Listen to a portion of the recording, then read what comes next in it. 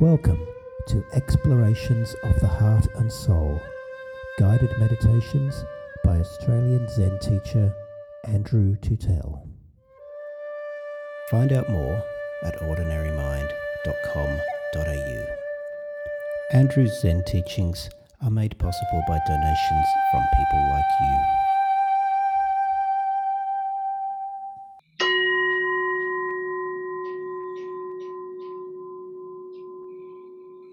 Vast is the robe of liberation, a formless field of benefaction. Wearing the universal teaching, I realize one true nature, thus harmonizing all beings.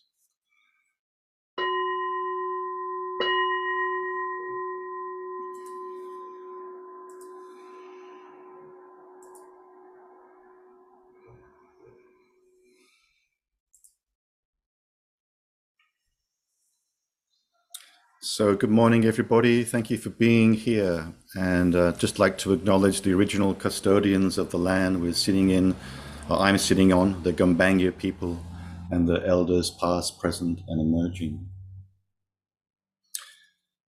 So given this is the first Tuesday morning guided meditation for this year, I thought I'd do a kind of simple revision. And the talk is, the guided meditation is called 3 Types of Zazen. So we'll just move through these 3 types of Zazen, and we'll go through each one for about 10 minutes, and then we'll just leave about 10 minutes at the end for silent contemplation. I might leave about 5 minutes at the end. After I ring the bell, we might leave about 5 minutes for questions, if there's any questions.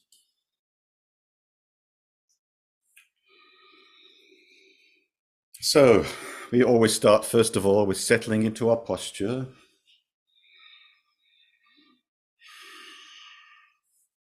Now, from my perspective, the most important thing about posture is that it basically supports the process of basically letting go and surrendering. So you want to cultivate a posture which frees you from preoccupation with the body, that allows you to sit in relative stillness or lie in relative stillness, and takes you to a place of deep relaxation.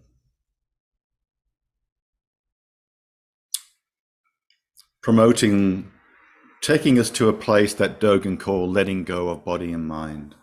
Just total surrender.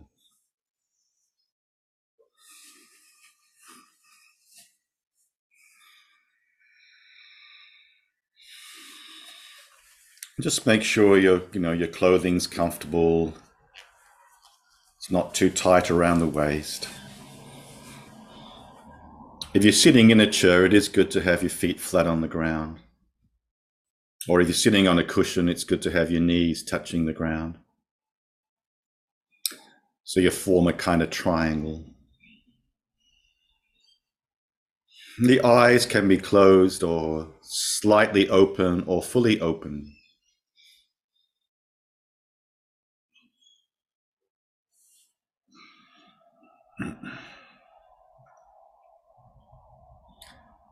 So the first kind of Zazen is mindfulness of a mental object. This is what you will receive when you read about mindfulness in Buddhism in the Pali Sutras, the teaching of the mindfulness of the body and the mind.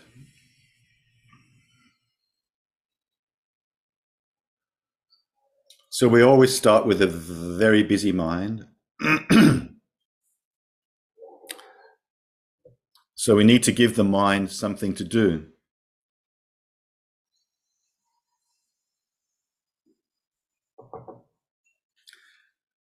There are many different objects that the mind can focus on. But as you know, the most typical object in Buddhism is the breath. It's a very good object because it's always present. It's always moving, it's always changing. So we focus on the breath. In some traditions, they focus on the nostrils, but generally speaking, we tend to focus more on the belly, the abdomen, and the rising and falling of the breath. So we simply bring our mind to the abdomen and allow it to ride the rhythms of our natural breathing cycle. There's no need to try and breathe in a particular way in Buddhism. You just allow the breathing to be natural. And it will have a tendency to slow down over time.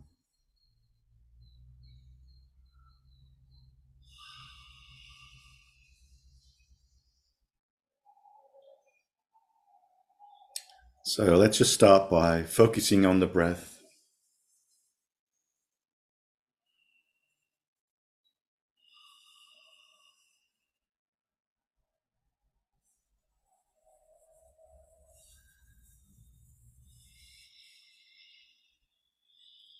The Buddha also taught mindfulness of feelings, the subtle reaction as to if a feeling is pleasant or unpleasant, and the subtle attachment or aversion which arises to that. He also taught mindfulness of other dharmas such as thoughts. And he also taught mindfulness of cessation of all phenomena, a kind of early contemplation of emptiness.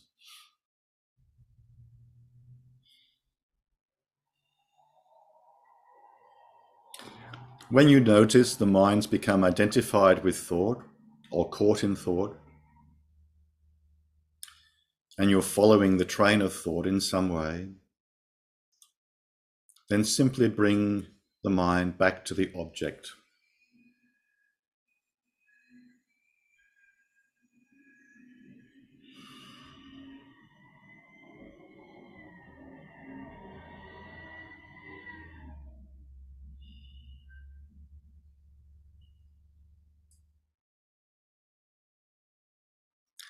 In this kind of meditation or Zazen, sometimes people will also label their thoughts. And Joko Beck taught a form of thought labeling, where you're having a thought such as, what am I going to have for dinner? You simply label the thought, having the thought, what am I going to have for dinner?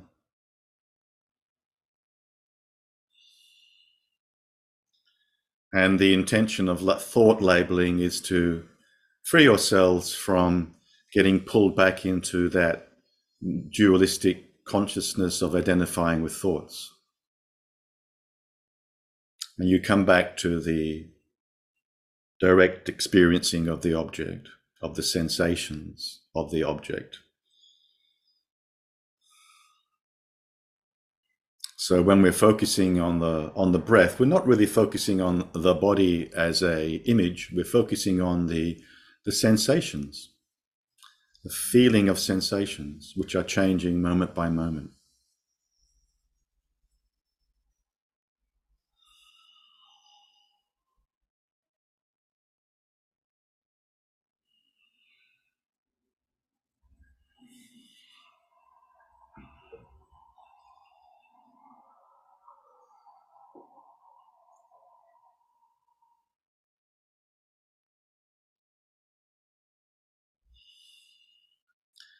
Settling the mind on an object is also called shamatha practice, calm abiding practice.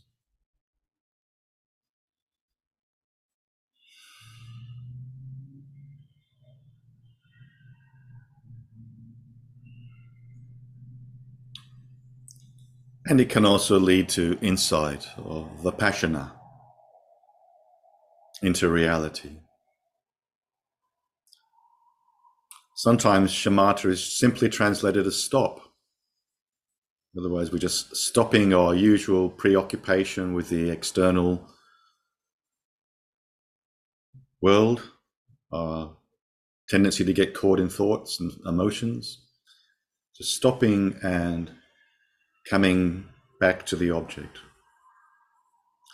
And the stopping gives us an opportunity, creates a gap sometimes to have a direct insight or a direct seeing. Sometimes Vipassana can be translated as seeing into the nature of reality.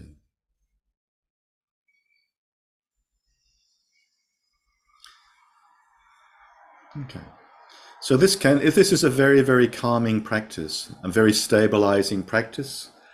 And it's useful always to maybe give the mind something to do like this when you're starting any kind of Zazen practice. It's a good way of starting the practice.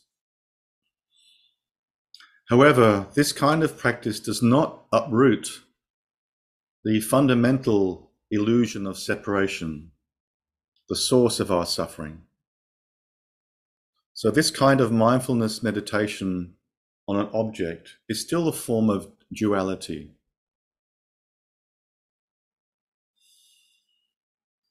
But it's a really good practice to prepare the ground for moving to our next type of Zazen. So the second kind of Zazen practice I'm calling mindfulness of the field, or mindfulness of the field of all objects.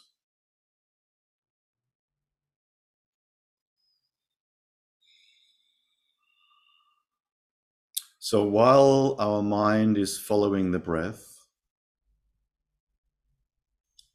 we allow our attention to expand and to open up and to cover all the sense doors and the flow of thoughts. So becoming aware of the sounds,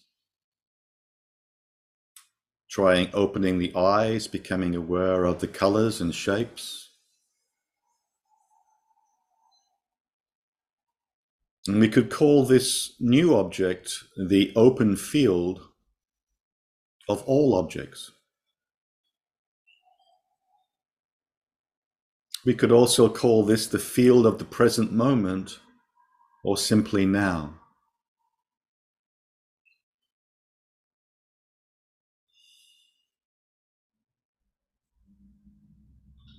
If we get caught up and identified with the thought, rather than returning to the breath, we return simply to the awareness of being here and now, the present field of awareness. A total 360-degree sphere of awareness.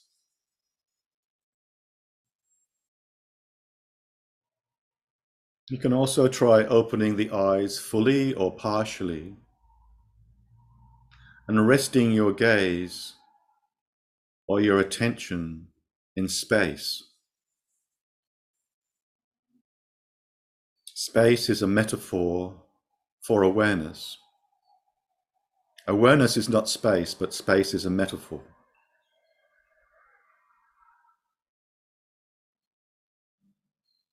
It could be simply the space of the room you're sitting in.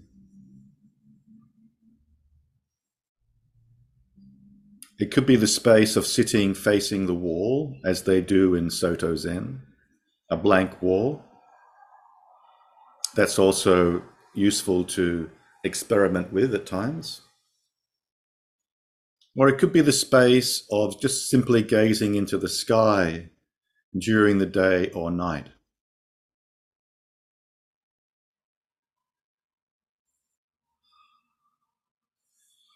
So this type of Zazen is often called open awareness or choiceless awareness.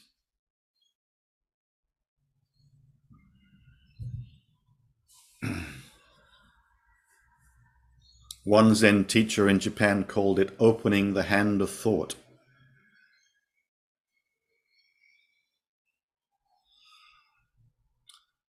So this is where we will abide most of the time when we leave, focusing on an exclusive object behind. So let's just rest in this open space, allowing awareness to be present to all the phenomena which are arising and passing moment by moment. Sounds, colors, shapes, sensations, thoughts, smells.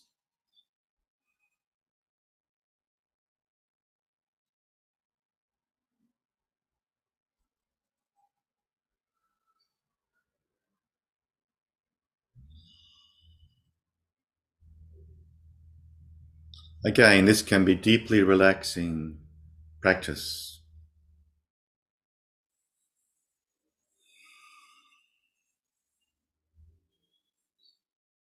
Where you start to feel yourself becoming more and more spacious, more and more porous, more and more transparent.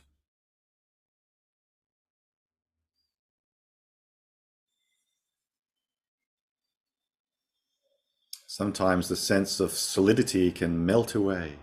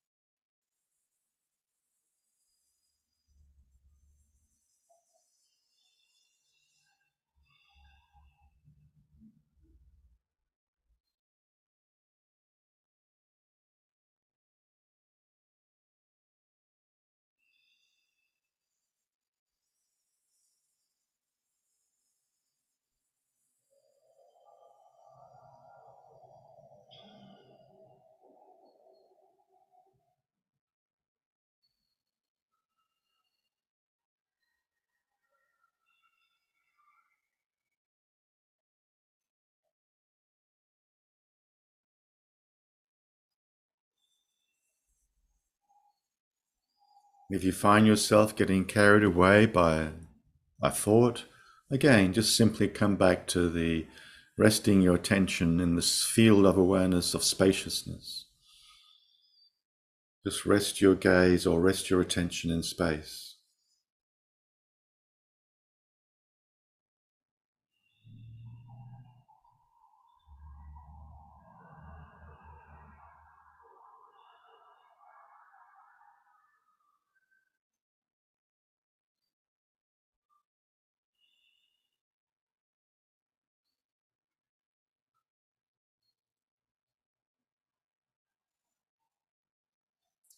So this practice is probably where, once we move away from exclusively focusing on a singular object, this kind of practice tends to become where we sit most of the time. However, there is still a very, very subtle duality operating. An identification as the observer of the totality of the field of objects. So there's still a very subtle sense of duality, a subtle sense of separation of a kind of sense of me being in here and space being out there still. So we move to the third and final kind of Zazen, which we call just sitting.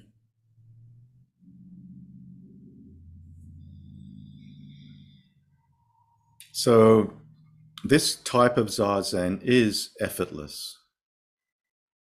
Awareness of being itself.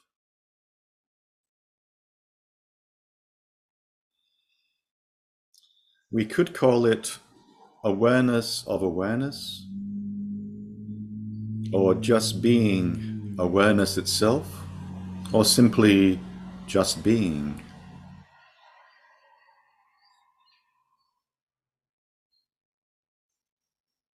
The distinction between observer and observed,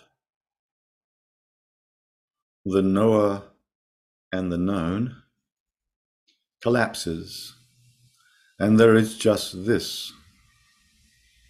In our Zen tradition, just this is sometimes referred to as suchness or thusness.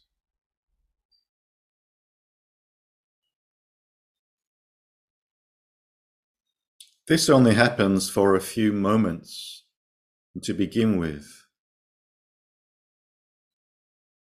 It is a kind of breakthrough into non-dual awareness, our natural state, which is usually obscured by subject-object duality.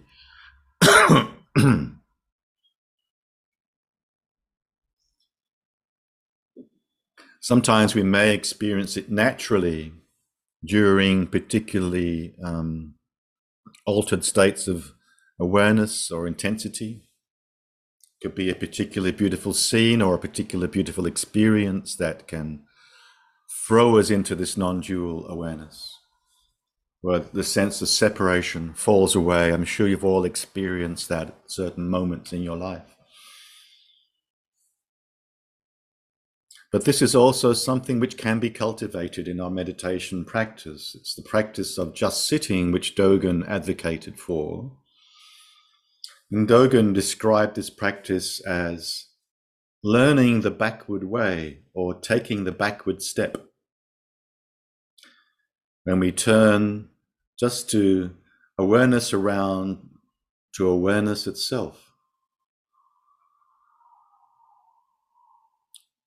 Sometimes it can be experienced as a dramatic transformation, like the bottom falling out of a bucket, or Dogen's phrase was dropping off body and mind.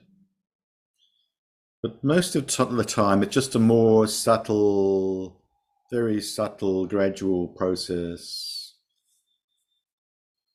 where the thin veils of separation gradually part. And we find ourselves that we are luminous emptiness itself. Luminous emptiness is another synonym for awareness of awareness. Awareness itself is aware of itself. We could say simply resting as awareness, or simply being. Since awareness itself is not an object or a thing that can be grasped, this is the end of subject and object duality.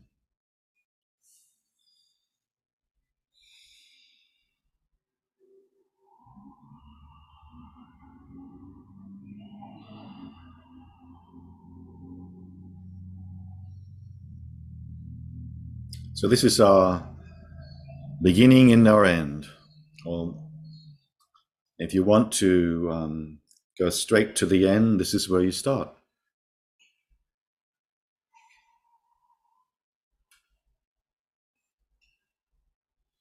So my favorite Zen koan, which is a variation of the Mu koan, simply asks the question, who is hearing?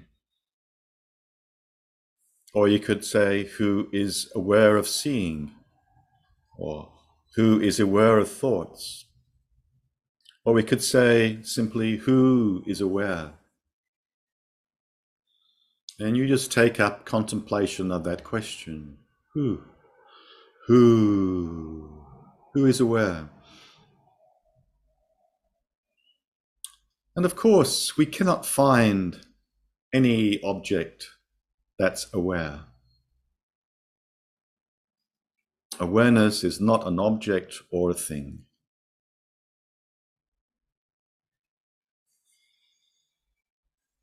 So it cuts through the notions of, well, Andrew is aware. Well, who is Andrew? You can't find Andrew anywhere.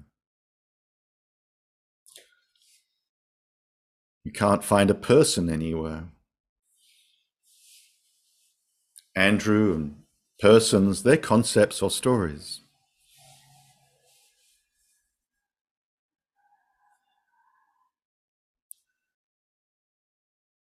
So these inquiry type questions can drop us into a state of non-dual awareness and deepen and extend the duration of abidance in non-dual awareness. Of course, non-dual awareness is outside of space and time, and in that sense is timeless, omnipresent, and omni-knowing. Awareness itself is that which knows, and that which is known is also awareness, or if you like, consciousness.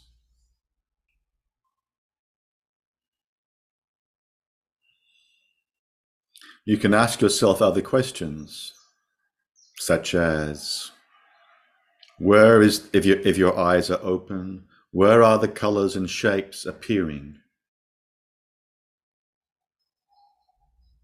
Where is the sound appearing?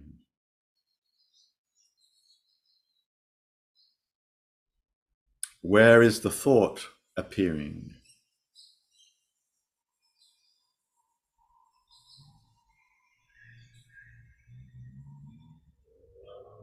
They are appearing and disappearing in awareness. So you start to get this very important distinction between appearances and awareness.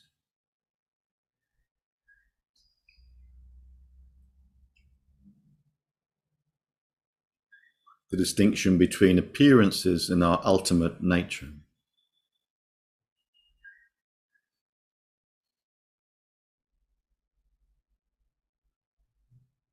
Appearances are coming and going, arising and disappearing moment by moment. They are subject to the laws of cause and effect. This arises and then that arises, then this disappears, then that arises. They're interdependent, they're impermanent.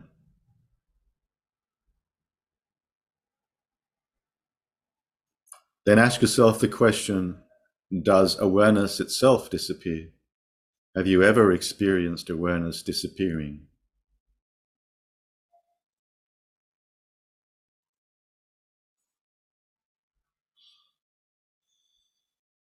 You could ask yourself, does awareness have any boundaries? Does it have a center, or is it centerless?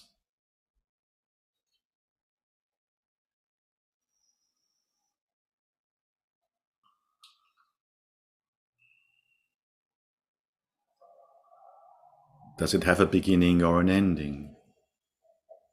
Have you ever known, or have you ever experienced awareness to begin or to end? And a similar thing, can awareness be gained or can it be lost?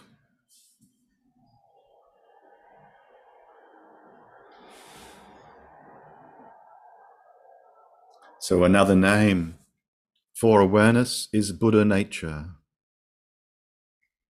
So I will now let you contemplate this for 5 minutes in silence.